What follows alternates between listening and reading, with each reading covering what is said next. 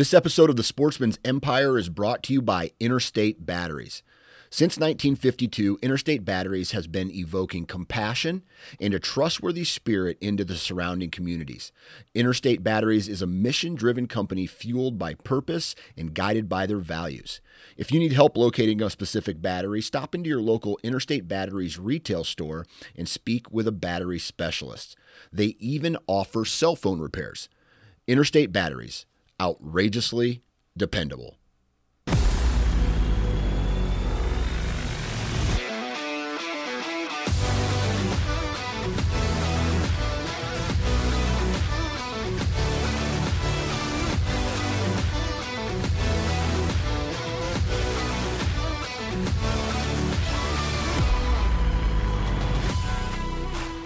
Welcome to the Missouri Woods and Water Podcast with your host, Andy, Nate, and Micah. What's up, boys? How's it going, fellas? I'm ready to go murder some dogs. Coyotes, to be specific. Tis the season. Tis the season. I'm getting It's antsy. the best season. I'd say before Christmas. That's my favorite season. We're recording this the Tuesday before we go down to Urick and go do our second annual Missouri Disabled Sportsman Coyote Hunt, which is now being threatened by weather. So hopefully that doesn't happen. See what happens with that. Yeah. But so by the time this comes out, we will have either had a really cool weekend or a really shitty weekend when it comes to that. But anyways, Either way, I'm going hunting Friday. right. Yeah, Micah. sure. Micah's like, if we don't get to go, you want to go out Friday night? I'm like, obviously. Yeah, why not? So, today's show, speaking of coyotes, the man himself, John Collins with Fox Pro, is on our show. No doubt. It's an awesome topic. We actually talk about deer hunting for like the first 15 minutes. Believe it or not, John's also a major deer hunter, just like Tori is, and a lot of folks that are coyote hunters are. So we talk about deer for a few minutes, and then we get into the topic, which is coyote hunting harder than it used to be? You know, that's the kind of the question that we are centering the show around, and we go through all kinds of cool stuff with John. We end up talking about calibers at the end of it. The 223 and the 22-250. Boy, nope. You leave it alone. Okay, Don't spoil it. I didn't spoil. I'm just saying we talk about them, and I feel better about everything. Anyways, want to hop into sponsors before we get into today's show. Let's start with our buddies over at Weber Outfitters, WeberOutfitters.com. Maybe by this week, Josh has turned his hat around straight since you told him to last week, Andy. That would be great. Right. And we're good to go with that. Check them out over at Hawk Point. All kinds of awesome stuff. If you're New bows are starting to come out. Yep. Start I checking just them saw out, yeah. I just saw the Expedition coming out of the box the other day. If you're a waterfowl hunter, they've got a lot of awesome shotguns. Is it Benelli? Yeah, they're Benelli dealers. Yeah, Benelli. So get over there and check them out over there at Hawk Point. They're great folks, and we love working with them. Athlon Optics, ridiculously Ridiculous good. guy. I'm just excited to get the new Kronos thermal out this Yeah. season. Me and Nate, we spent a few hours the other evening shooting ours, getting them all dialed in and ready to go. And Andy spent the exact same evening doing it. the only thing, Yeah, as soon as I got done, Nate texted me, "Hey, we're gonna go dial in our thermals." I Like, did. "God dang, I just walked inside with mine. Like, so I hope I'm ready to go. We'll see. dude, the hardest part was getting the first bullet on the target. Once you know where you can hit it, then it's easy breezy after that. No problem. When I did mine, my first shot hit the target, so it was simple. Micah's, it took what? How many shots? It probably took 5 or 6. for the bullet to strike the target, just to know where you were, impacting, and then it's easy. I finally learned, man. I walked up to 20 yards, shot, adjusted, back to 50, shot, adjusted. That's what we did. Yep. Back to 100, shot, adjust. So really 3 shots, and I was about where I needed to be. So Yeah. We started at 50, and it didn't hit the thing like 3 times, and then we moved it up to 25 yards, and then he hit it. Yeah. And we're like, okay, now we know where you're at. my problem is my gun, and I like high rings, and so I just know I have trouble even with other scopes. Like any scope, I have trouble getting on paper that first shot. Right. So, that's what we're kind of – all of us have been doing a lot of work on the Kronos thermal the last, week or so, getting ready for our Missouri thermal season, which will be started by the time this comes out. So check out plenty Athlon of time Optics. to get yours. Yep. Yep. Get a hold of Jesse. Get a hold of Jesse over at Explicit Outdoors or Weber Outfitters. Weber carries them. Yep. On X Maps, use the code MWW20 for 20% off on X, which will be burning our fingertips over the next couple months for sure. I'm using it every day, man. Every damn day. Yep. Camo Fire, get on that app and check out the awesome deals. I'm not going to do it right now, but I did it the last show, and they had all kinds of cool stuff. It'll be Trail Cam Tuesday when this comes out. No, it won't. It's a thing. It's not a thing. It's not a thing. They literally said it was a thing. One time he said it 14 years ago. Settle down. It's a thing. Anyway, yeah. Huntworth gear. Huntworth gear. Use the code You're fine. MWW15. So we're going to be putting our 15% stuff off. Yeah, we're going to be putting our stuff to work, in the coming season. So Oh, yeah. Obviously. This night season, that Nate will be wearing his boost. bibs again. I found for night season, I love wearing those bibs. me and Andy been wearing bibs for quite a while now, and we could have told you that a long time ago. Pretty sure we have. Yeah, I know. I think we have told you took you a that. minute to finally listen to us. I did it. Yeah. Going back to Camo Fire, check out blackovas.com too. Use the code MWW10 for 10% off. They're having a winter sale. I don't know when it's over, to be honest with you. They're having a sale on a sale. Sale on Yeah. a sale. So you use, what was that code? They have stuff on sale, and then you use this code, and you get an extra, I think it's 10% off. I never have stuff pulled up in It's time. like 10 to 50% off or something like that. Yeah. So you can stack your savings. Mm-hmm. Pretty cool. And I would Absolutely. tell you the code if I had it ready, but Nate screwed up and doesn't have it ready. In the meantime, check out Alps Outdoors. Use 2024 Woods Water for 30% off. That's a new code for everybody, by that's- the way. Yep. New code and still an industry best discount there, guys. Check out Alps, Missouri-based company. Nate posted the other day. They do a ton of stuff. All kinds with, of stuff. With organizations that give back to the sports we love, man. Yep, awesome company, awesome people over there in on the St. Louis side of the state. Zamberlan Boots, ZamberlanUSA.com. I'm going to be busting out the insulated boots probably more this winter. Actually, Russell was looking at their insulated boots the other day, and I want to tell everybody this because so I texted our contact over there at Zamberlan, and Russell wanted to know, well, what's the most insulated boots? Because their website actually doesn't tell you like the number, The level, the grains. yeah. So I found out, and I'm going to tell you as soon as I find the text that I Once sent. again, you screw up. So the most insulated boot they've got is the ULL. I don't know. I'm just going off the text I read from her. Then the Polar Hunter, then the new Sawtooth, and then the Hunter Pro. So they're warmest boots, the ULL, and they're not the warmest insulated one, I guess, would be the Hunter Pro. Probably still very insulated. Yeah. But I have the Mastodons, which are no longer produced. And I don't know what it is, but my feet do okay. I mean, I always have cold feet, and they do a lot better in those than they do in regular boots. So check them out. ZamberlanUSA.com. Reveal cameras by Tacticam. I'm actually going to probably go pull all my cameras here very soon. Yeah, I've kind of left mine out for a while, and their batteries are starting to die out. So, Yeah. I need Kinda pick to. them Mine's up. telling me I need to go shed hunting because I'm seeing some deer with some nubbins up there. Yeah, So, I've seen a handful. They're mostly smaller bucks, but I've definitely seen a few nubs out there. Yeah, so check out our friends over at Reveal Cameras by Tacticam. Awesome cameras there. Habitat Works. Dustin Williams, the man himself, up there in northern Missouri somewhere, just Around St. Joe. cutting trees down and St. starting Joe. fires. You know what I think Dustin might be? Is a pyro. That's why he got into this. 100%. I think he's just a manly man. He's He just does a real manly man, things. man. He cuts down trees. He's burning crap all the time.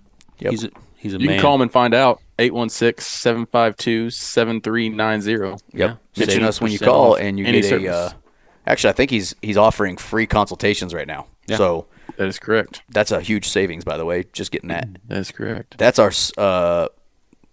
sponsors for today's show. Ba-deep. That's all. It took me a second. I'm just so excited to talk to John. Yep. That's what I am. So let's get into the show with John Collins with Fox Pro. Let's do it. This is the Missouri Woods and Water Podcast.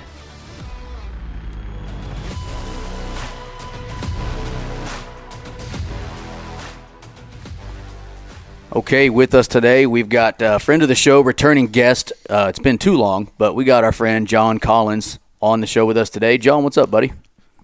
Not much, guys. How are you all doing? Doing pretty good, considering. Doing good. Yeah, we don't get to hunt coyotes all the time like you lucky son of a gun get to. So we're just sitting here working our 9 to 5s, waiting for the opportunity to get after them. Yep. Well, I know you guys want to talk about coyotes, but tell me about them 2 big old bucks y'all got hanging on the wall. Are them Missouri bucks? Them babies? Them babies? Those are just babies. We had those custom made for Nate to make himself feel better. They're not actual real deer. Yeah, well, they ain't from Missouri, are they? They are. They are from Missouri. They're both, how far you figure? 10 miles apart from each other? Probably. They're 10 miles the crow flies. Yeah. Or are they? Say They what? either got to be on the eastern side close to Kentucky or the western side close to Kansas, one of the two. We're on the western side, close to Kansas. Yep. Yep. We're not far from Kansas City, so we got some. We're not North Missouri, but we're also definitely not Southern Missouri. So Yeah, they say like north of I-70, pretty much. That's like, the real target area for people whenever they talk about Missouri deer. And Right. we're right on I-70, so we're right in the mix of it. Yeah. Gotcha. But neither of these were from this year. Andy and Micah both killed some good ones this year. My son killed a good one for him as his first good buck, our first buck. So we all had a good year. yeah. What about you? I didn't really pay attention. Do you get after the deer much? Did you have a decent year? You knocked down a good one, didn't you? I thought so. I kill one here in Kentucky. I actually usually do quite a bit of deer hunting. Usually hunt 2 or 3 different states. I did hunt 2 different states this year. Hunted here at home and had a tag in Ohio as well. But I never drew my bow back in Ohio. Hunted quite a bit up there. But I killed.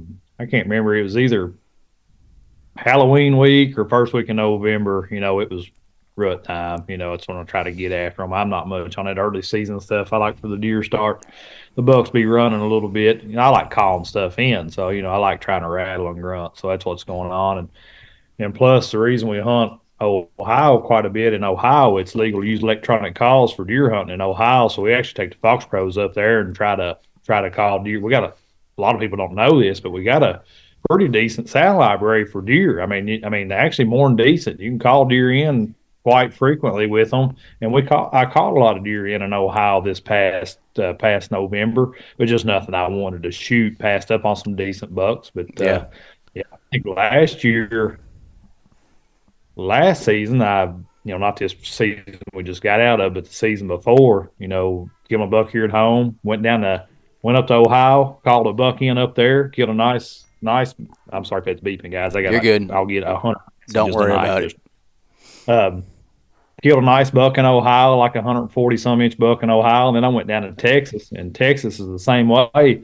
In Texas, it's legal to use electronic calls for deer hunting. We called a nice buck in Texas and got it down. So I do quite a bit of deer hunting. I like deer hunt. All right, I can only imagine how. Oh, go ahead, Micah. Well, I got 2 questions. One, do you know how many states allow for the electronic calling of deer? I don't know. It's a little less than 50%. It's a little less than half the country you're allowed to do it in. Actually, there's a lot of states that people don't realize. Like, we'll post something about it, and they'll be like, "Oh, you can't do that here where I live." Well, guess what? You're wrong. Right. Right. Sure you can. Well, it's not. We hear from states that you can do it in. Yeah, it's not something talked about, really. We should probably do that sometime, just talk about the electric or calling in deer or whatnot. Well, and my other question was, doesn't Kentucky have the early season velvet hunt? Yeah. Yeah. See, in first Saturday of September. See, that would make me want to get out in that early season portion. I know you said you didn't really care for the early season stuff, but that would make me want to get out there. I'd love to have a full velvet, big old buck on the wall. It's a neat season. I used to hunt it quite a bit, and if I had just an absolute hammer of a buck that was consistent, I would probably still hunt it. And there's been times I have had a really nice buck and just didn't choose to hunt them during that time, because I do like that rut time frame. That's my favorite time to deer hunt. And I don't know. I mean, I'm not saying I wouldn't go this coming season and hunt the first Saturday of September and try to tag one. It just all has to do with what deer I have at the time. Exactly. Got to be deer for me wanting to hunt that early season. But hey, there's a 180 wants to come through here. I'll put her on September this season. We'll November, right? You know what? That's what I love about. We did a show. We actually did the first ever show where Tori came on a podcast and did not talk about coyotes. We talked about deer hunting. We were talking to Tori after he came on. The time before that, I don't remember how we got to deer, and he's like, "Man, I can't get enough of it. I'm in the woods every single day from this time to this time." And we're like, "Seriously?" He's like, "Nobody knows it because I own a call company. I have coyotes where I don't own the coyotes, but they're doing that sort of stuff." And he goes, "But I absolutely love deer hunting." So we had him on the show maybe a month or two later to tell a story of a deer hunt. And, it's the same thing. I mean, people probably don't associate John Collins with whitetails, but that's just because you're such a good coyote hunter too. And that's what, I'm similar with Tori in that aspect. I love deer hunting. There's several things like that when it comes up to just your general hunting type stuff a lot of people don't know.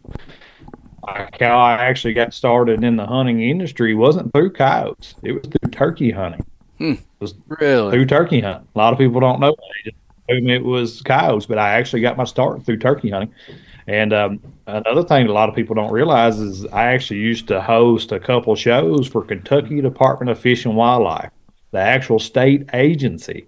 And it was not coyotes. It was turkey and deer. We did 2 shows. We did one. It was called Strutting in the Bluegrass, where we would go and film the first 7 days of Kentucky's turkey season. We would film hunts that morning, quit right before lunch, grab a bite to eat real quick, and get back here and get on the computers and start editing. And we would release that show that evening.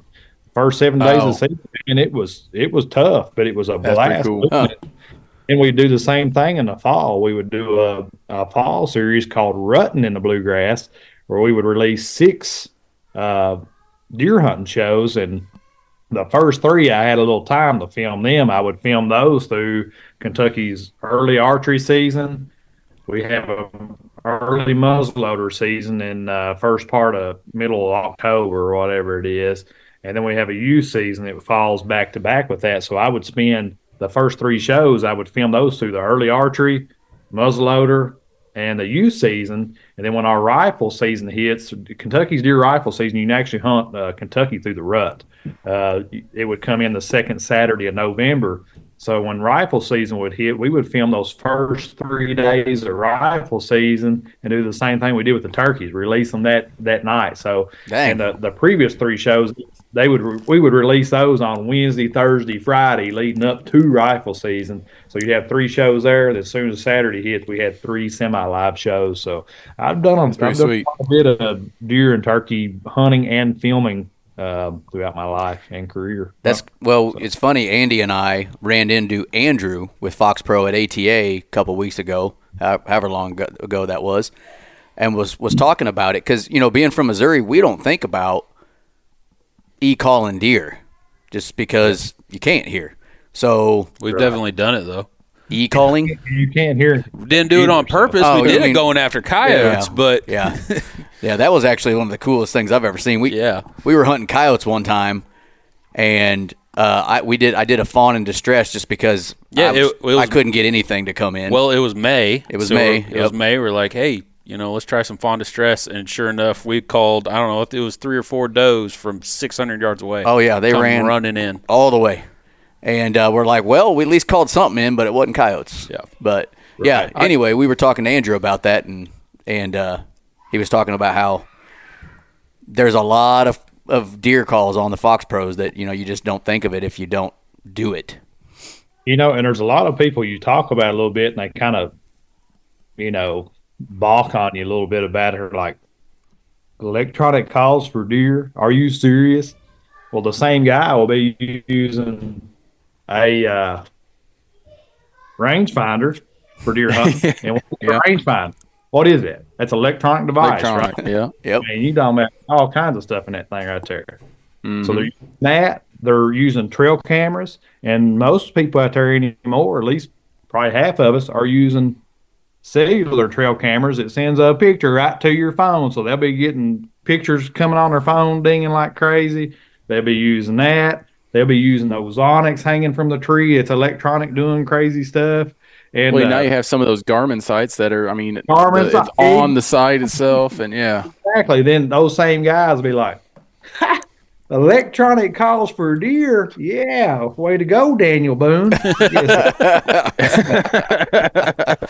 Really, really. Oh, well, they can get But I can over only it. imagine how effective that could be. Sitting there thinking about, you talk about, your buck grunt calls and different things like that you do in the deer stand. Yep. Those deer know that, hey, that's up at a, like, when your house, someone's in your house, you know it. Well, if you put that in the, the brush, how much more realistic is that? I mean, I'd love to be able to try it, but I do know that Missouri you can't. But Right. I wouldn't, if that ever changed, I'd definitely give it a whirl. Well, the thing is, for that type of stuff is like, say you hunt in a state where electronic calls are allowed, and I'm sure most of you guys that's listening is going to be like, you can't do it here. Check your reg book. You might be surprised. You might be able to do it in your state. Yeah. So check it out, and it's a total legit thing. Don't think you're. The biggest thing is one thing: safety. Say you're calling during a rut deer season, and you've got a rifle season that's in that time frame. We know there's crazies out there. We know there's hunting accidents happen every year. We don't like to talk about it, but it does. And, if you got the sound away from you, that's going to help you out on the safety side. But the other thing is just like you guys are coyote hunters. You know what it's like for a coyote to try to work the wind on a e-call or a hand call. They're going to try to work to the downwind side. Same thing for deer. Anybody that's ever rattled up a buck or grunted up a buck, what do? They'll come to the downwind side, so you can actually set your Fox Pro out upwind of you, position, yeah, to have a deer come right in there. Just place them exactly where you want them. That would be nice. It's cool stuff. And it will would be hurt. neat to see. Well, you think about when we're grunting or we're doing whatever, we're trying to throw that sound so that it doesn't sound like it's coming right from you, but there's not much you can do about it. I mean, it's coming right from your mouth. So, I mean, but that's what, that's what we got here in Missouri. But John, I do appreciate you making me feel better about my year by saying how nice my deer look. So that makes me feel better because both these guys now have bigger deer by far. I've always had bigger deer. That's true. I've always had bigger deer. I think we've always had bigger deer than you. Yeah, you just got that one. Now you got two. So, is one what of those it is. came from my farm, so I get half credit. Yes, you do. But so today's topic, actually, getting into it, I actually had another idea in line while John and I were kind of trying to figure out when we were going to do this podcast.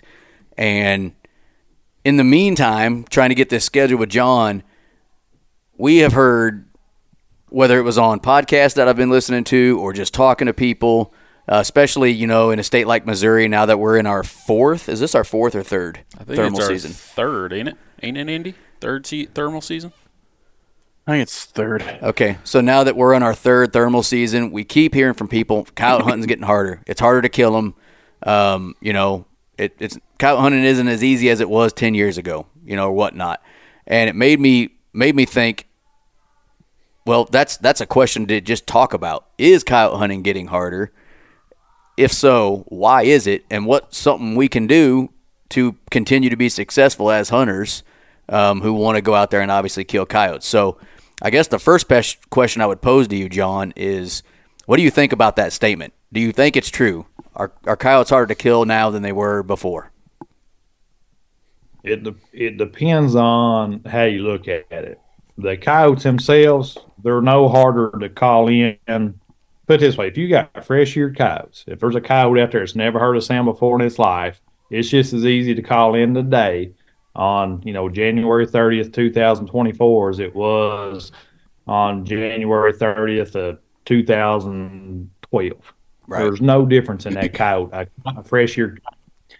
The difference here is guys and gals that are listening to this, is the pressure that us hunters put on those animals, that's where it makes it harder to kill them. If you're talking about you got a thermal night season now, when's the season runs? Is it like a December 1st or January? What's February 1st to February, March March. 31st. Yeah. Yep. So February through March. So it's fixing to come in, really, Correct. right? Yep. So all year through 2023, these coyotes have been here, and they've been hunted by somebody.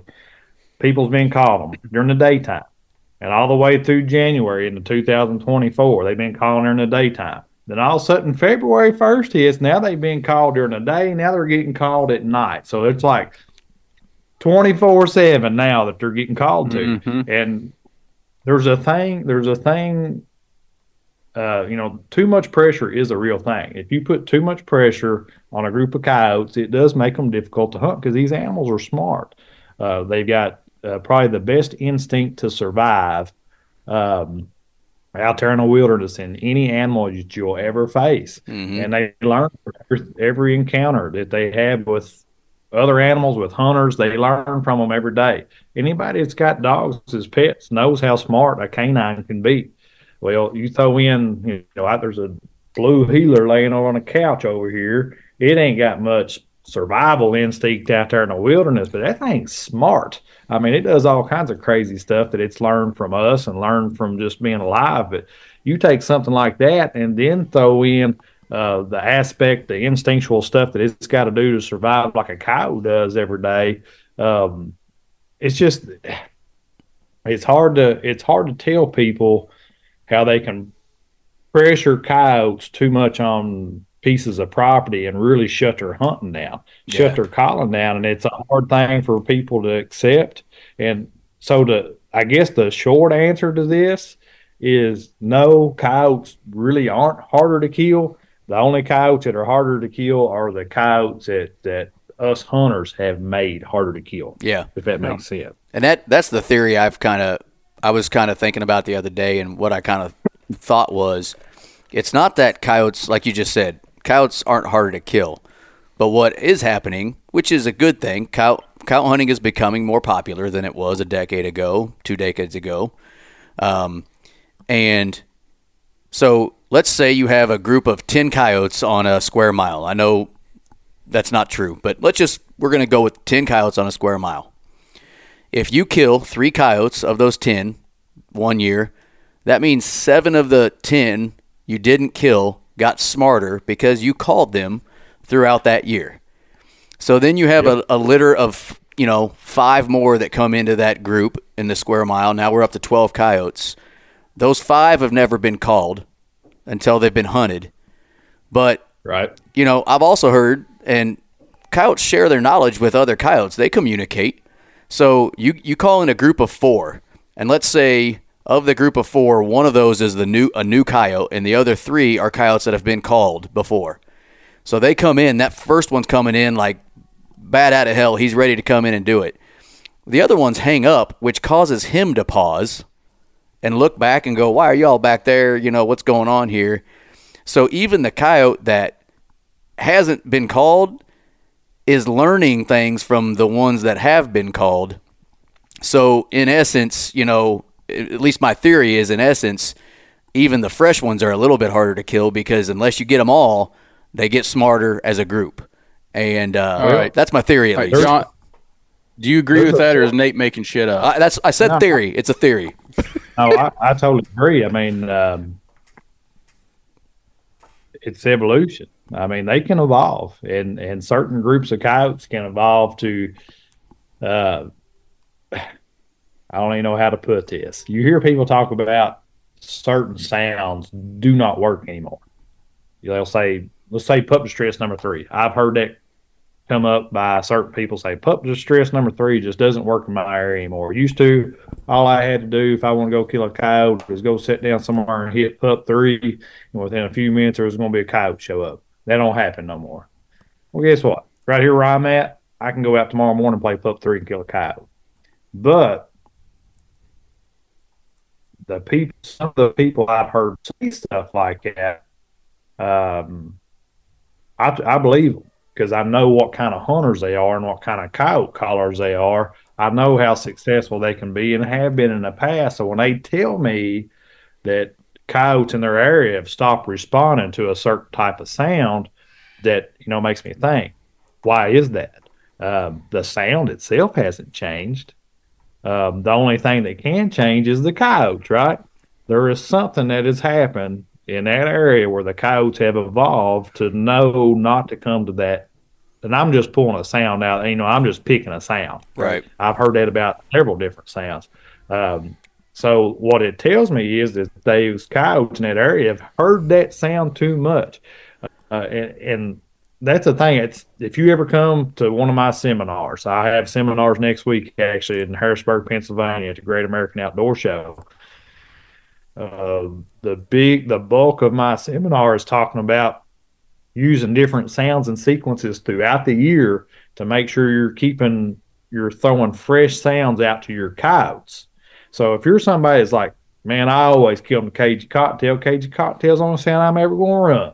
Well, if you run cagey cottontail every single week from January through December on rotating the same properties just throughout the year, guess what? There's eventually going to come a time when cagey cottontail don't work for you no more. And that's just how it is. Either you burn your coyote's ears up too much.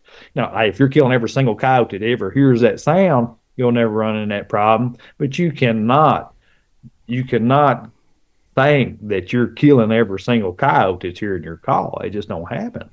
Yeah. No, I agree. And it's kind of like conditioning deer. Andy, you remember the dude we had on that talked about conditioning his deer when he would go out and feed him in the summer? Okay, well, when the Blake deer Garrett. Yeah, Blake. When the deer would hear him driving his side-by-side, they knew it was time to eat. He'd dump a little mineral every time he drove the side-by-side in. And Yep. Just put a little bit out every time.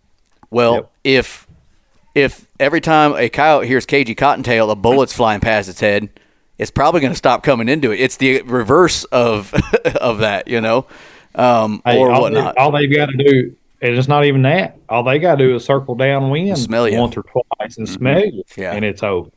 Yeah. And that's any sound. It's I'm just pulling sounds out of the air. Right. It can be any sound. It can be anything. It can be bow squeaks. It can be a certain howl. I mean, you can't think they're not smart enough to remember that type of stuff. Yeah. I think a lot of it has to do with, and we touched on it before, is just the pressure. With a lot of these new hunters coming in, more than likely they don't have the ground that we've acquired over the years that we've been doing it. And me personally, I could burn up all my spots in a week, if not less. If I was hunting hard, I could hit all my spots really easy, and then I'd be done for the year. Luckily I got friends that got ground and things like that. But when you got new people coming in and they want to get into this thing, coyote hunting, and they only got 3 spots that they can go to, what's to stop them going every other week to try that? And they go. And then you're just going to educate them more and more and more, and it's going to be harder for them to kill. Yeah. One of the most common questions we get in at Fox Pro from people that's wanting to learn is, hey, I'm new to the sport. I've got, they'll try to tell you how much ground they got. It's usually like 2 places, not a lot of acreage. I know I've got coyotes. When I go out, I can get coyotes to howl, but I can't get them to come to me. What am I doing wrong? Now, can y'all answer that? They've probably been hunted before. No. They're pressured coyotes. I got 2 spots like that, so I'm curious on what you're about to say. I mean, it depends. To me, it depends on your terrain. It depends on what you've been playing. I mean, you might have to move closer to them. You might have to play different sound. I mean, there's too much variables there, right? I mean, in my opinion. Exactly. So when somebody asks you that, say, hey, I own 200 acres here behind the house. I've got a ton of coyotes on it. I know they're here. I see them. I hear them. I get trail camera pictures of them. I bought a call. I went out here and tried to hunt them. I haven't called nothing up. I can get them to answer, but I can't get one in here to kill it. What am I doing wrong? It's like the impossible thing to answer, right? Well, I don't know. I do think of an answer off the top of my head. What's that? Tell me. Just let me hunt it. I'll take care of that. Let me try. Well, the thing is, what I want, you got to ask them you just cannot answer the question because you don't have enough information, right? Yeah. Right. And usually the first question I ask them is, do you understand the importance of hunting the wind? And they're like, oh, you got to worry about the wind with coyotes. You're like, yeah, you got to worry about the wind. You really do. And Yeah. they don't know if they hunted it with a good wind or wrong wind or whatever. Or they might say, yeah, oh, I understand the importance of hunting the wind. Yeah, but how do you know where your coyotes are at? Well, it's one of those things that comes with either scouting or woodsmanship or whatever you want to say. Yep. Whenever you go to call spots, you should have a good idea of where your coyotes are at. I get that statement all the time. Well, how are you supposed to know where your coyotes are at? Man, you can, if you don't have at least an idea. Now, listen, I call places all the time where I think the coyotes are going to be here. And they're all of a sudden, the coyotes go up right here. It happens. It happens. Absolutely. You still got to have a good idea.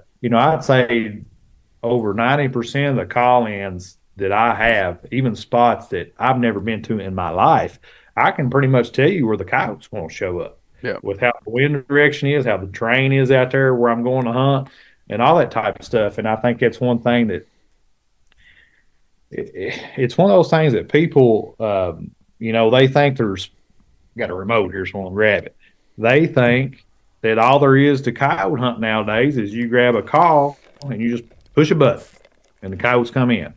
Or you grab a call and get to blowing on it and coyotes show up. There's so much more to that. I mean, there's so much more that goes in before you hit play on that TX1000 that's going to determine whether you're going to have a successful stand or a dry stand. Yeah. And a lot of it's to do with, to put it in a simple term, is woodsmanship. Yeah. And, guys out there, guys and gals that's listening, if you don't know what woodsmanship is,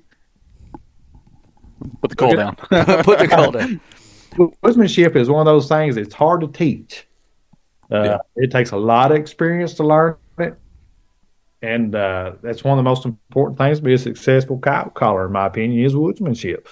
And I think probably the number one common mistake for especially new coyote hunters is not respecting the wind when it comes to a coyote and not hunting it properly. Yeah. And I would say, like, hard to hunt coyotes. Yep. I would say my biggest mistake I make a lot is I take the wind completely away from them where I think they are, and I'm hunting.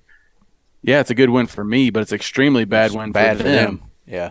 And they know it's a bad win for them. I'm not going to call them from upwind.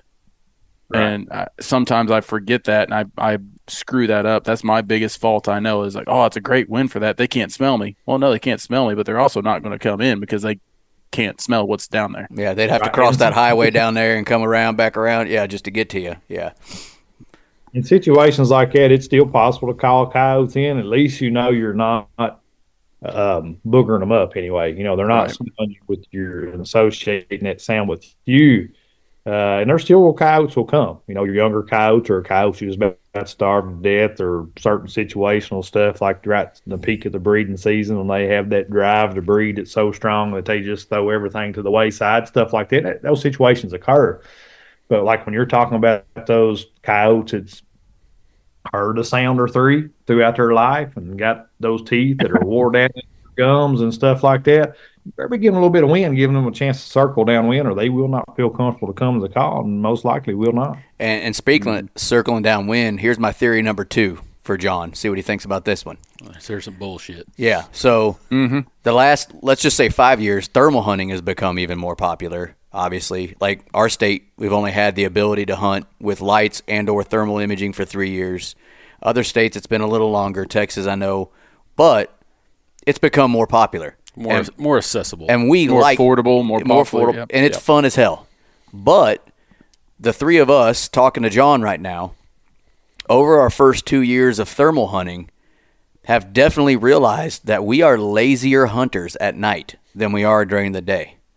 And what I mean by that is sometimes we don't worry about our downwind near as much because we think they're just going to come running where we think they're going to come running from. Sometimes we don't try to be we always try to get in the shadows, but we've all been on stands where we're like, well, this isn't perfect, but screw it, it's dark. We'll be right here.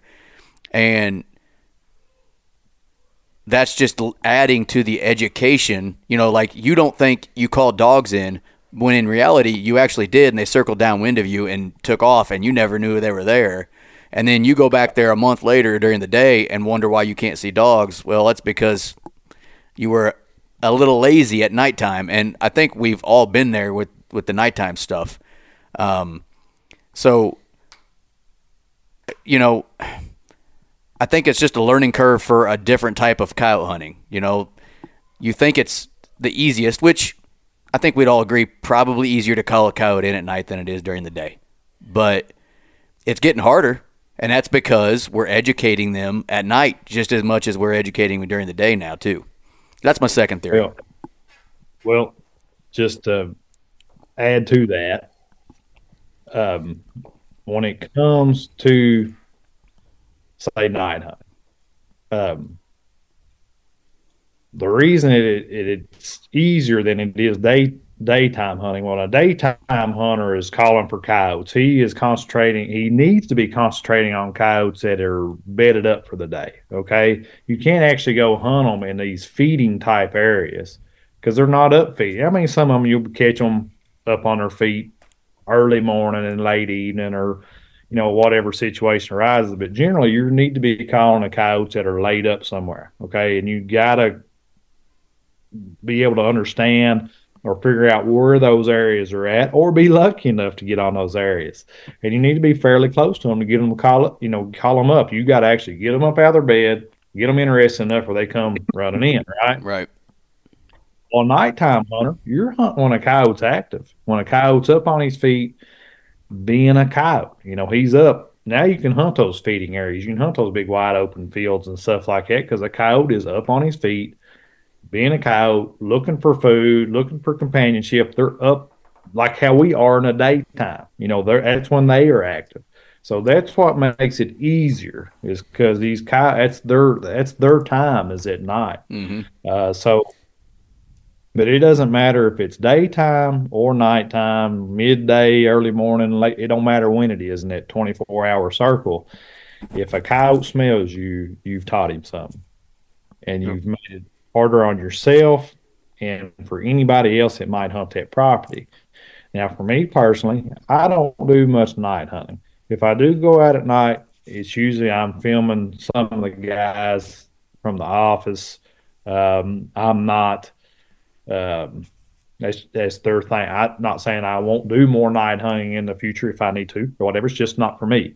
But no matter if I'm day hunting or night hunting, I'm always hunting the wind every single stand. And I've got a good idea where my coyotes are, whether it's day or night. I got in my back of my mind, hey, if it's nighttime, hey, these coyotes should be in this area over here feeding, okay? Or up on their feet looking for food, or up on their feet moving through this travel corridor to come from point A to point B. Daytime stuff, it's total opposite. Hey, coyotes should be back in the bed now. This draw right here, this thicket, there should be a coyote laid up in it. If we get within a couple hundred yards, we'll call that sucker up and bust him. Another thing is, even if I'm making bobcat stands, Missouri's a great state for bobcats. You got a lot of bobcats. Y'all Corey Groff is killing them all, but other than that, you know. Yeah. Kentucky's a decent state. Not near as good as Missouri, but Kentucky's a decent state for bobcats. My area is pretty good. My area is one of the better areas in Kentucky for bobcats. Even when I go after bobcats, I'm hunting the wind. I'm not going to make a bobcat stand unless I got the wind in my favor, okay, for two reasons. One, people don't think this a lot of times, but yes, a bobcat can smell you. And yes, they can booger out on you and not come to the call because they have smelt you. If anybody ever tells you that a bobcat will not use its nose, they're wrong. I've seen it multiple times. I've filmed it. I can show you situations where they circle to the downwind. I can show you situations where they've got nervous and left because they caught human scent. I can show you all that. I mean, I've got proof of it. So, well, I mean, I can't believe people would think otherwise. I mean, oh, you see it all the time. I saw it this morning. I seen somebody asking for tips. I was tagged in it. They mentioned the Fox Pro podcast because we did a bobcat. We've done a couple bobcat podcasts, just focusing on that type of stuff. So I started reading out through the comments. heck, like 2 or 3 down, a guy says, don't worry about the wind. They don't use their nose. I didn't comment nothing on it. I ain't going to be that type of guy. But the guy was wrong. I mean, I've seen it a number of times. It's not the main sense that they use. They use their eyes more than anything. But if you stick their nose full of your scent, they're not going to ignore it. I mean, it'd be like us using. I mean, we probably use our eyes more than anything as humans. But if we smell a dead body, we're not going to walk into that room. Yeah. Well, it's one of those things, and I'm not going to tell them they're 100% wrong, because I have called bobcats that have come from a direction I didn't expect them to, and guess what? It'd be downwind. It'd be the wind blowing right up their nostrils, and they still walk in there because they just don't care. You will run into some of those bobcats. But the other thing is, the reason I always hunt the wind, even when making a bobcat stand, is because all these places I make bobcat stands, it's good habitat for a cat, and it's liable to have a cat laid up in there, but it's also liable to have a coyote. And if there's a coyote laying there, I definitely do not want him smelling me, because I want to call that coyote as well. Right. Yeah. Yeah. So no matter what kind of hunt I'm doing, whether night, day, bobcats after fox after, I'm always hunting the wind 100% of the time. I will not hunt a stand, no matter the situation. If my wind is blowing from me to where I think a coyote or a bobcat or a fox is, or if it's blowing to a spot where I think one of those animals can get to and cut my wind without me being able to put a bullet in them. Yeah. And, I mean, back to the night hunting thing, that's where I think we're all going to be a little different this year. We're going to treat our night hunting more like we do our day hunting.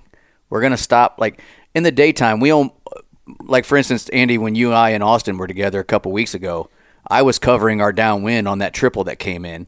You guys killed 2 of them because I was facing downwind. That was actually one weird... You're on your phone. That was one weird situation where the coyotes came from straight upwind. So, sometimes weird stuff happens. But in the daytime, we would never set up to where we can't cover our downwind. But at nighttime, in the first couple of years, we've kind of, this is fine. I remember last year where we had that one where they circled all the way around and got behind us. Yeah, and we watched them do it. Took an 800-yard circle all the way around. They could have ran 100 yards straight to us, and they got up and ran 800, 900 yards all the way around this block of timber just to get behind us.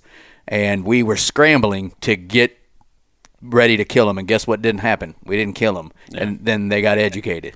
So, well, why did they circle like that? They've probably been. I mean, we know they've been called before. It's a farm we've all hunted, so they've probably been educated at some point. At least one of them, And if the old coyote gets up and starts to circle, the other 2 coyotes that are younger and down on the pecking order are going to go with them. They're going to follow it. Yep. Yeah. So that's kind of why my first theory was what it was. Now this year we're going to be a lot different. We're going to try to cover our downwinds, make different moves, but you got all kinds of folks that are doing night hunting now in every state, I would assume. I don't know what states can't do it and whatever, but that's just There's adding to that can't, like Tennessee, they can't hunt at night at any time. And then you got other states like Georgia, you can do it all year round, Texas.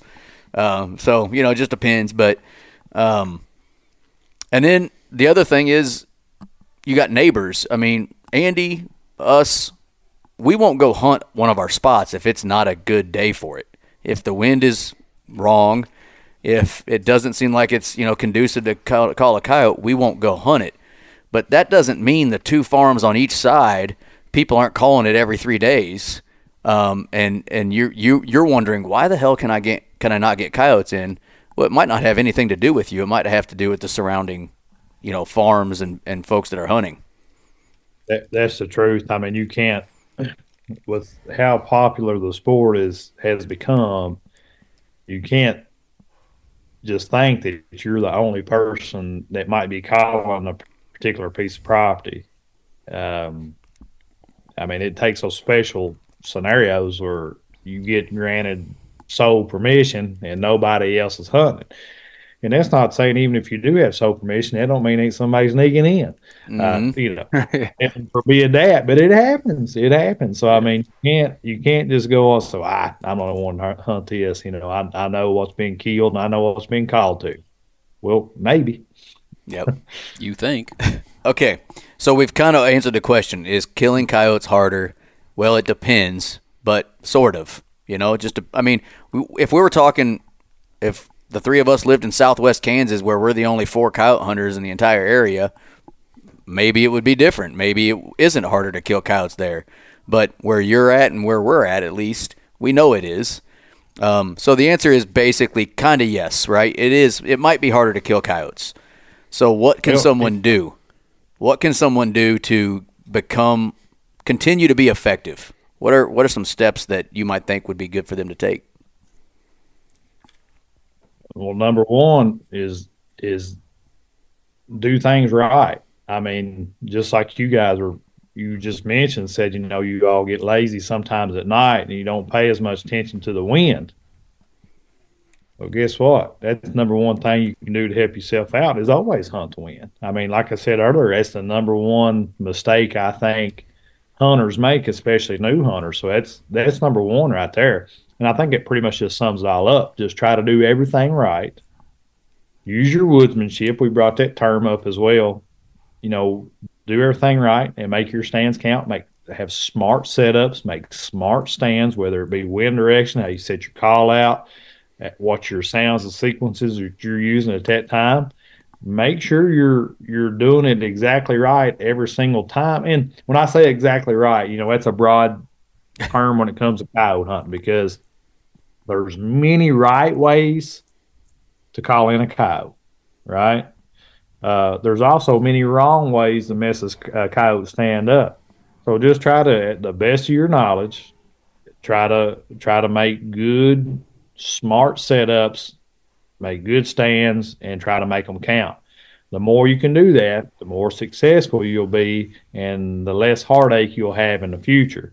And you got to kind of work. If you know other hunters in your area, hey, there's nothing says you can't kind of work together. Hey, let somebody know. Hey, I know we share this piece of property down here on this McGuffey place. Just want to let you know we was in there the other night, killed 3 coyotes and called a 4th one in, but the thing got downwind on us, got out of there. And let them know what sounds you use.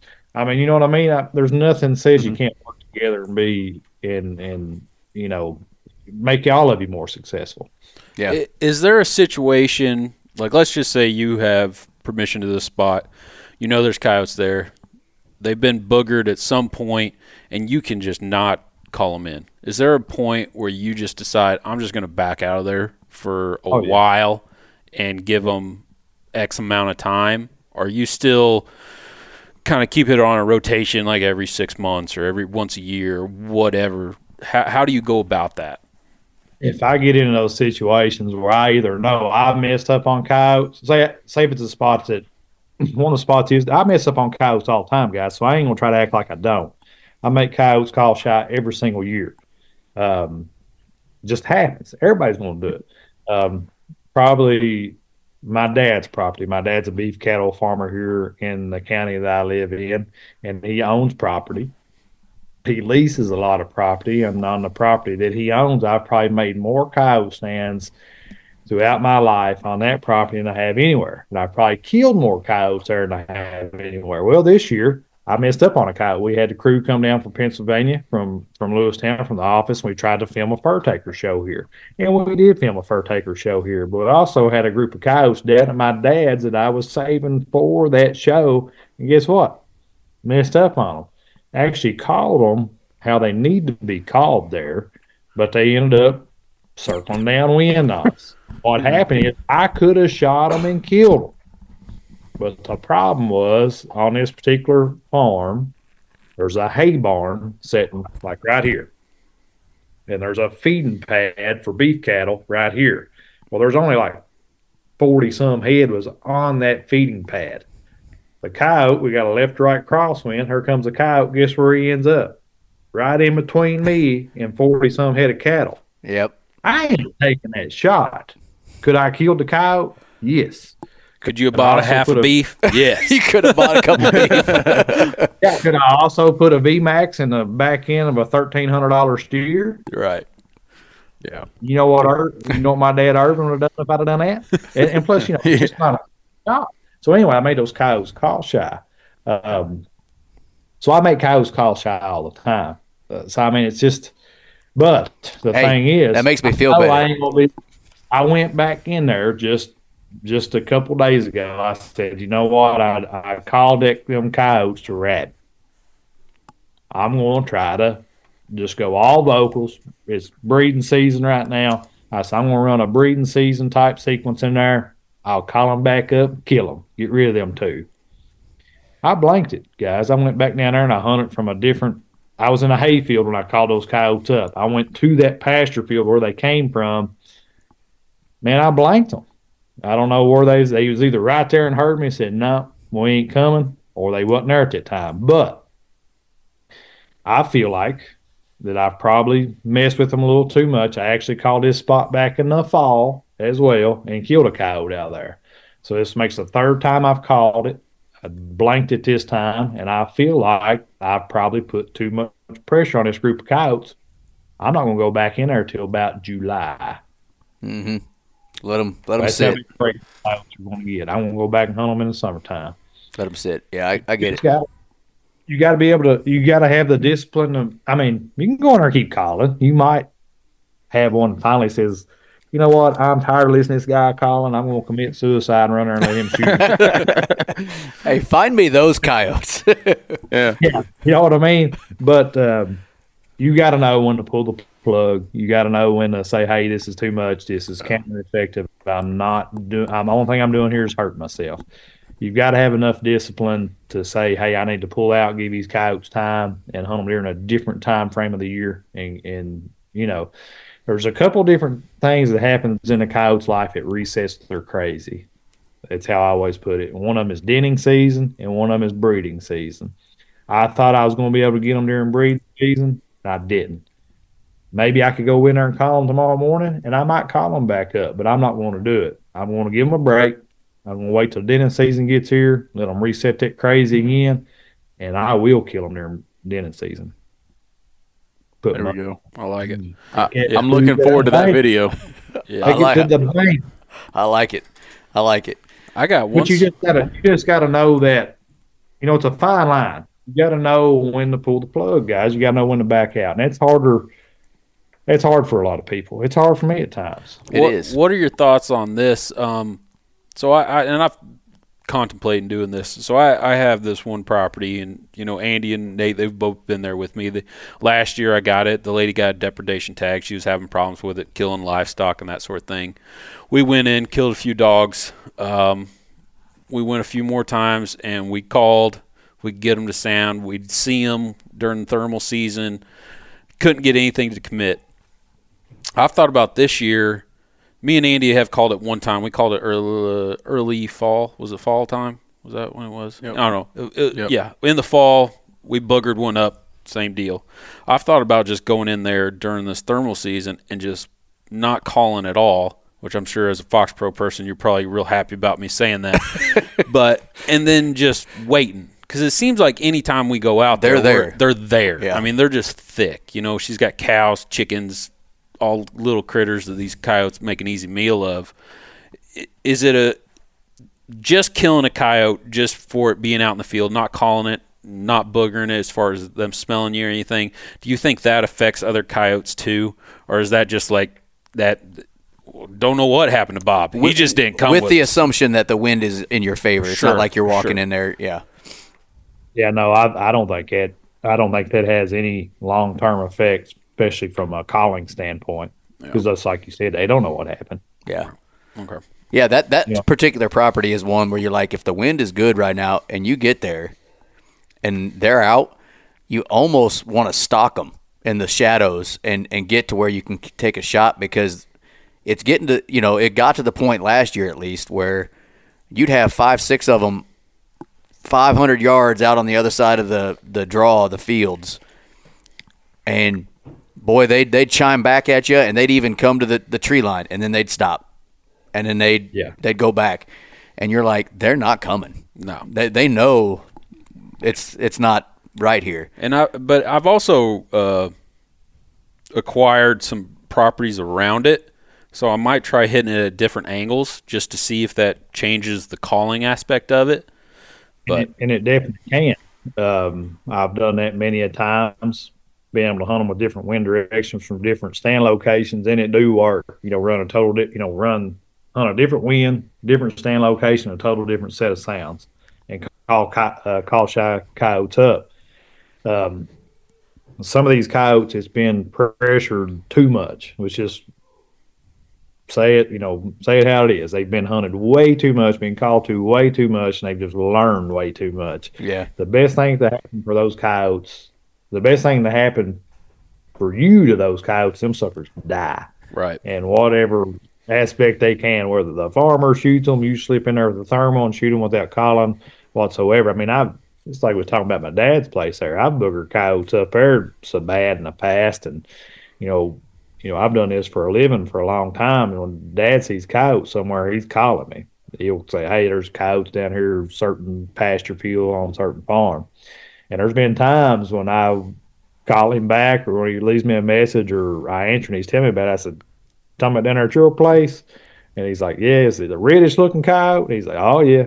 I said, "If you gotta Shoot it. shoot that, really, if I want that coyote got me, because I mean, I know that I've boogered that coyote up so bad that I can't kill it.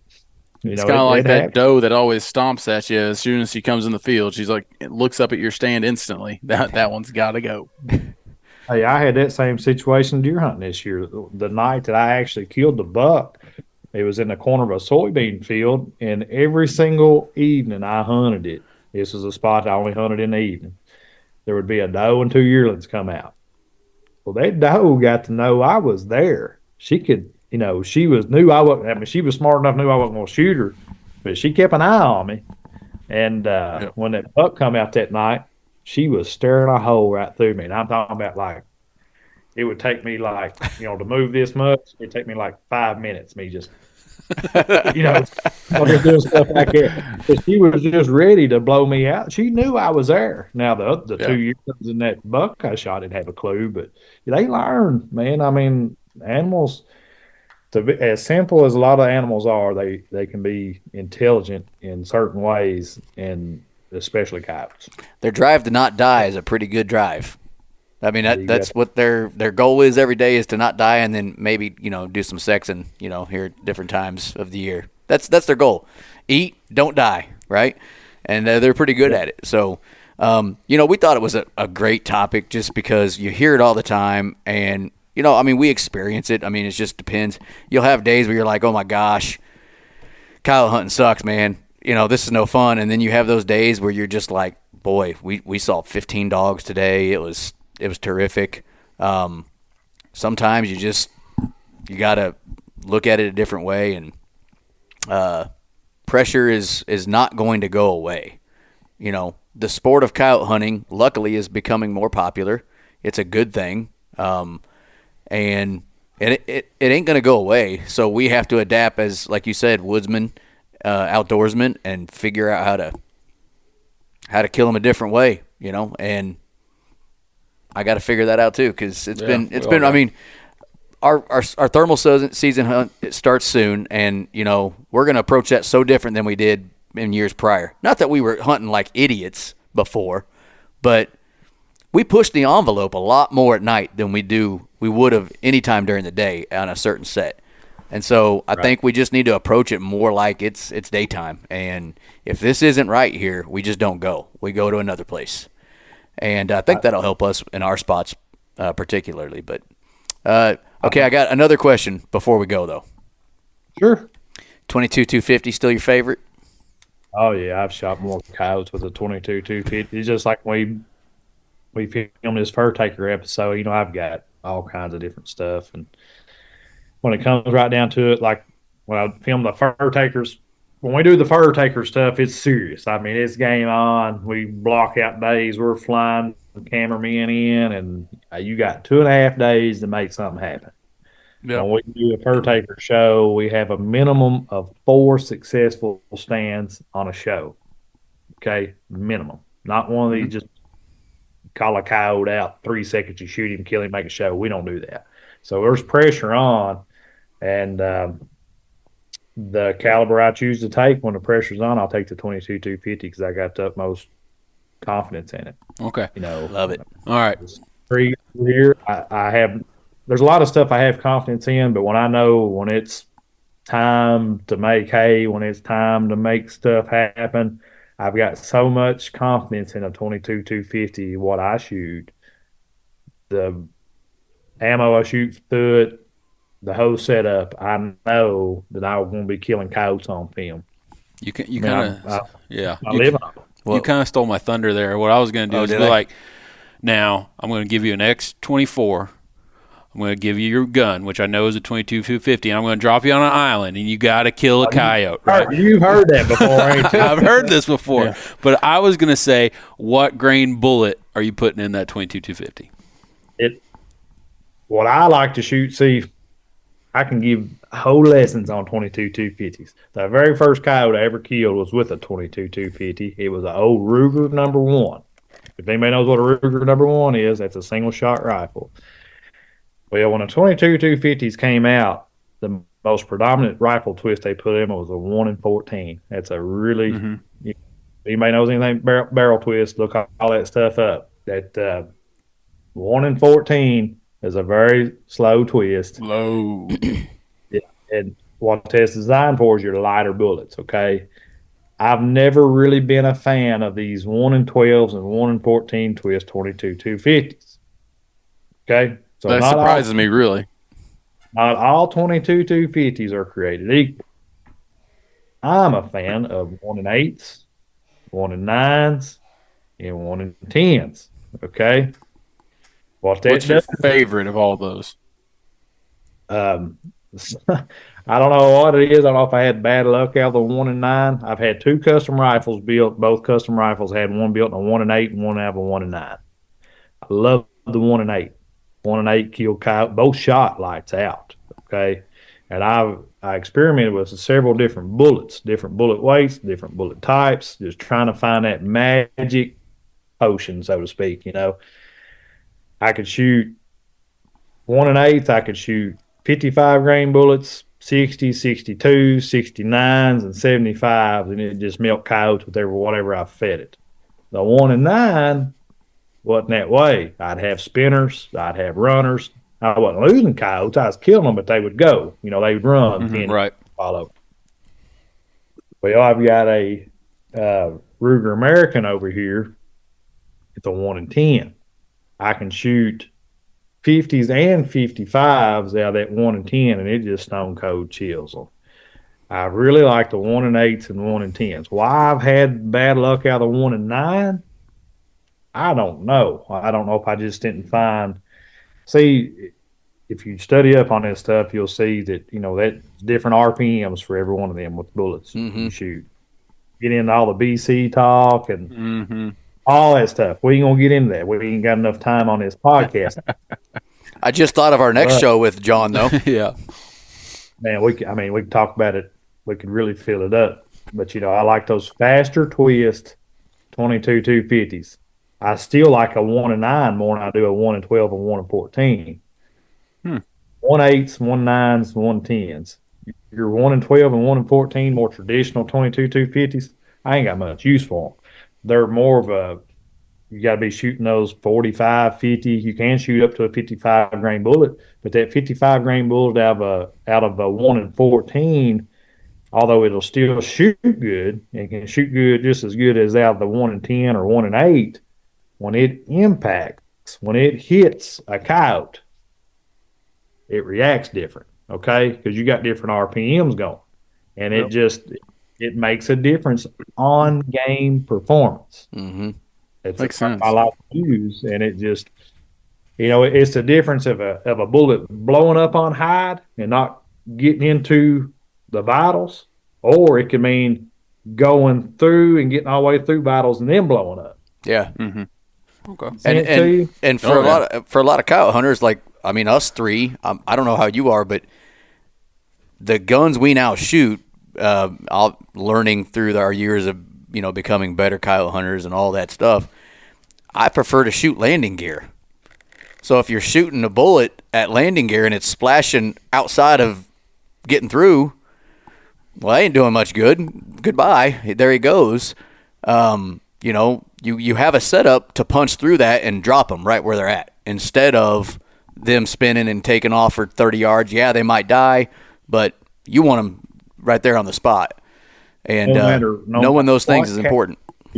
Yeah, no matter what caliber you shoot, no matter what it is, you've got to have that formula of that caliber, twist rate, and bullet.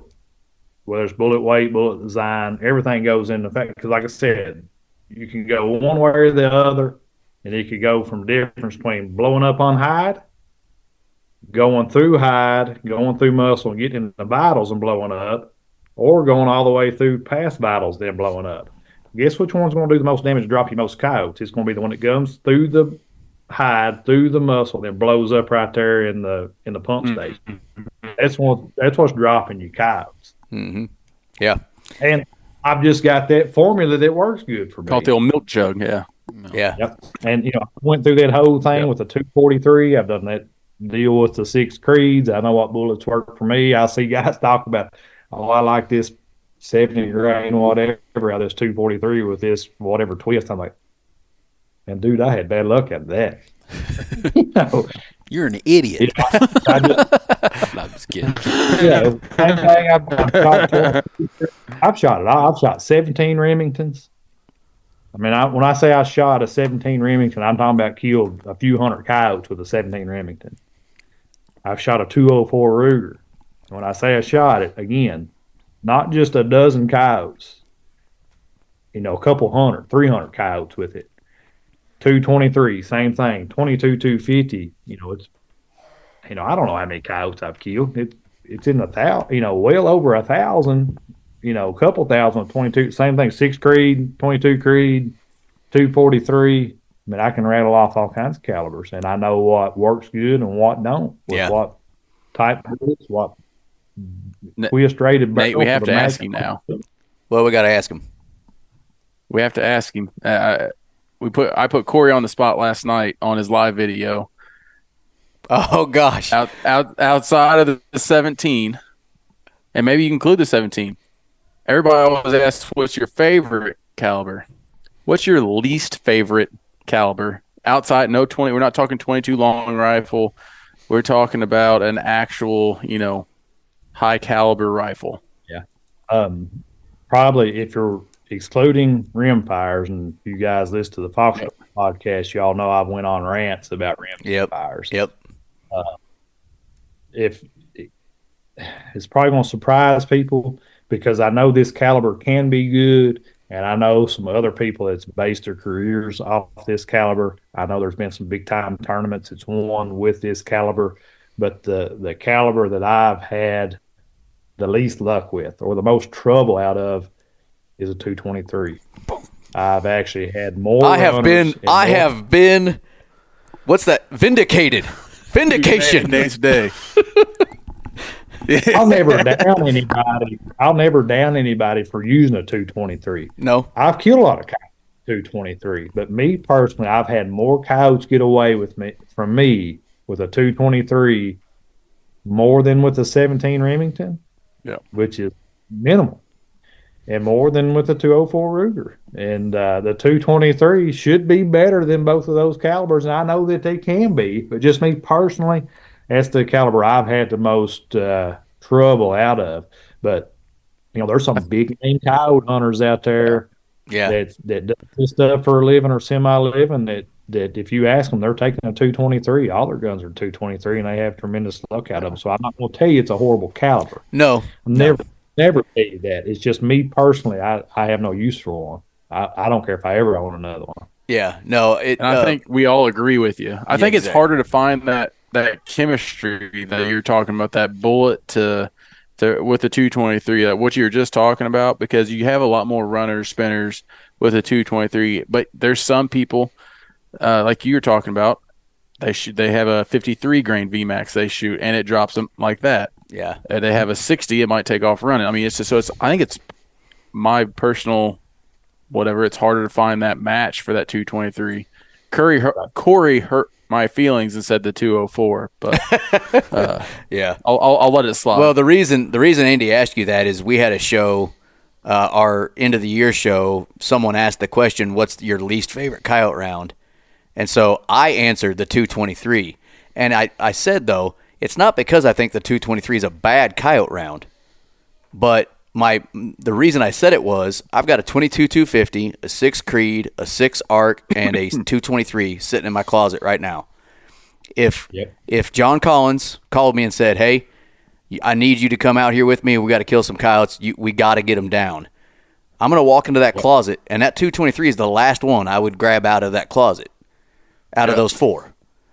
That's why I answered it. I don't believe it's a bad round for coyotes. I just don't believe it's top 5 or top 10. I don't know. Yeah. But, I don't believe it's the best anymore. That's why I said it. Well, it's just like, y'all referred to asking me about the caliber stuff, and you was asking me if I dropped you off on an island and you got to take your X24 and all that. That's how that come about, was some of these crazy things some people say about calibers, and you're like, if your life depended on you killing a coyote, I mean, like, seriously, like somebody, one of those crazy situations where you get kidnapped and, holding your family ransom. And, well, it'd be a 50 BMG then. I mean, I'm serious. It's like, hey, right. If you're going to kill, you've got to kill you get one bullet. You've got to kill a called-in coyote. What caliber are you going to trust your life with? And if you say one of these minimal deals where you know that there's a chance that animal could get away from you, you're going to be slapped. I mean, why? And not to be too rough on you, but a 204, one of those, the coyotes can, dude, you can be that much too far one direction, right. And it could be a difference in out or running off. I know. But with a different type caliber, you can be that much off in either direction, and it's still stone cold dead right there where you shot it at. Yeah. In Andy's defense, he no longer really uses the 204. I've shot 2 different 204s. I've had 2 of them. And I shot all kinds of different factory ammo, and I even reloaded for both of them. So I know about the 204. Yeah, and your defense, Andy, you don't really use that thing anymore. I believe it. I don't remember the last time I've seen you hunting with it, but it wouldn't be my first out of the closet, but I do like it. Hey, I can tell you something about the 50 BMG too. Do y'all know who Gage Bohannon is? Yep. Gage Bohannon, one of the best coyote hunters in Kentucky. Well, if you don't know who he is, guys, there are people listening on here. Look, Gage Bohannon on Facebook and Instagram. Great guy, excellent coyote hunter, big time deer hunter too. I think the year before last he killed like a 193-inch whitetail with his bow or something like that. Oh wow! Anyway, he's actually killed a coyote with 50 BMG. Did they find it? Like, where's the proof? Yeah. This is going to go right back to that right bullet, right caliber, right twist stuff. He got a BMG he's a diesel mechanic. And he's a great, talented mechanic. He's really well known in this area for his transmission rebuilds and all that type of stuff.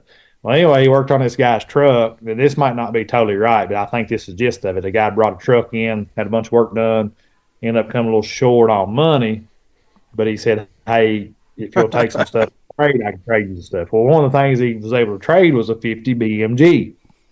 Okay? And of course, the Gage being a gun, give me it. I'll take it. Well, Gage has actually killed several things with it. He's like, man, this thing's fun to shoot. He's killed a deer with it. He's even got the deer mounted, a pretty nice buck. And he's killed coyote with it. He just said, hey, I'm going to take this out, see if I can't kill some stuff. The coyote shot, he absolutely drilled it. Thing ran like 50 or 60, 70 yards. Seriously? Oh, wow. What happened is he shot it with that 50 BMG, and the bullet was so heavy and heavy. Zipped right through. Yep. Pinholed right through that coyote, and thing ran. It didn't dump no energy in it. Yep. Yeah, that's crazy. My assumption was that thing just turned into red mist. Just because it's the biggest coyote. That's very true. Yeah, that's what you think, but Well, that was a great topic, and I really enjoyed the way we ended it. That was fun because now I feel better about. Boy, I don't. So many people ran me down about answering 223. I was just. They already had chose their rounds that they had picked, and so I had to pick something, and they wouldn't let me answer 22 long rifle, some cop-out, so I had to answer something. So I feel much better. In fact, this year is really pretty much made for me. John Collins agreed with me on something, so I really don't need to do nothing else, to be honest with you. But, yeah. Hey, I've got to throw this disclaimer out there. Okay, let me throw a disclaimer out there because I have to do this every time we do a podcast on the Fox Pro deal if we're talking about calibers. If I've badmouthed the calibers you shoot, do not hold it against me. I actually have appreciation for all calibers. I consider myself a rifleman. I've never seen one that I did not like for some type of purpose. I just think there's some that's better suited for certain things like coyote hunting over others. Now, Yeah. if you want to go shoot some prairie dogs, you got a 204, hand that thing to me, buddy. We'll shoot all the prairie dogs out there in Wyoming or South Dakota or wherever. Mm-hmm. But I don't want it if we're going to coyote. Yeah. Oh, It's just don't think bad about me if I've said something negative about your caliber. None of us think caliber. I won't judge you, John. I won't judge you. None of us think anything negatively about the 223. In fact, the 223, I guarantee you, kills more coyotes a year than any other round, maybe combined. Just so many people have them. So I have nothing bad to say. I'm just saying it ain't the best. And I'll probably still take my Christensen because it's so pretty and I want to use it. But to be honest, I wish I would have got a different MPR and a different caliber now that I have it. But I'm still going to use it. So, John, go ahead. Big Al Morris, I've got to review a lot of Big Al's footage. And this past year, he's shot a 223 quite a bit, an AR platform. And fall before last, I actually went on a trip with him, and I borrowed one of his guns, so I had to pack a rifle, and I ended up shooting a 6 Creed, and he ended up taking a 223.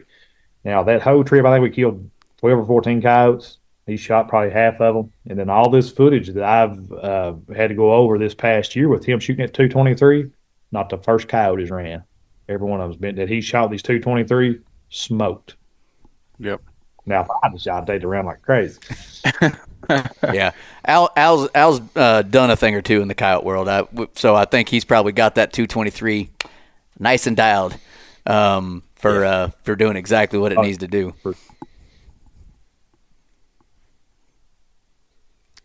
Oh, John. No, there he is. There he is. We made it through the whole podcast, and you finally lagged out for 2 seconds.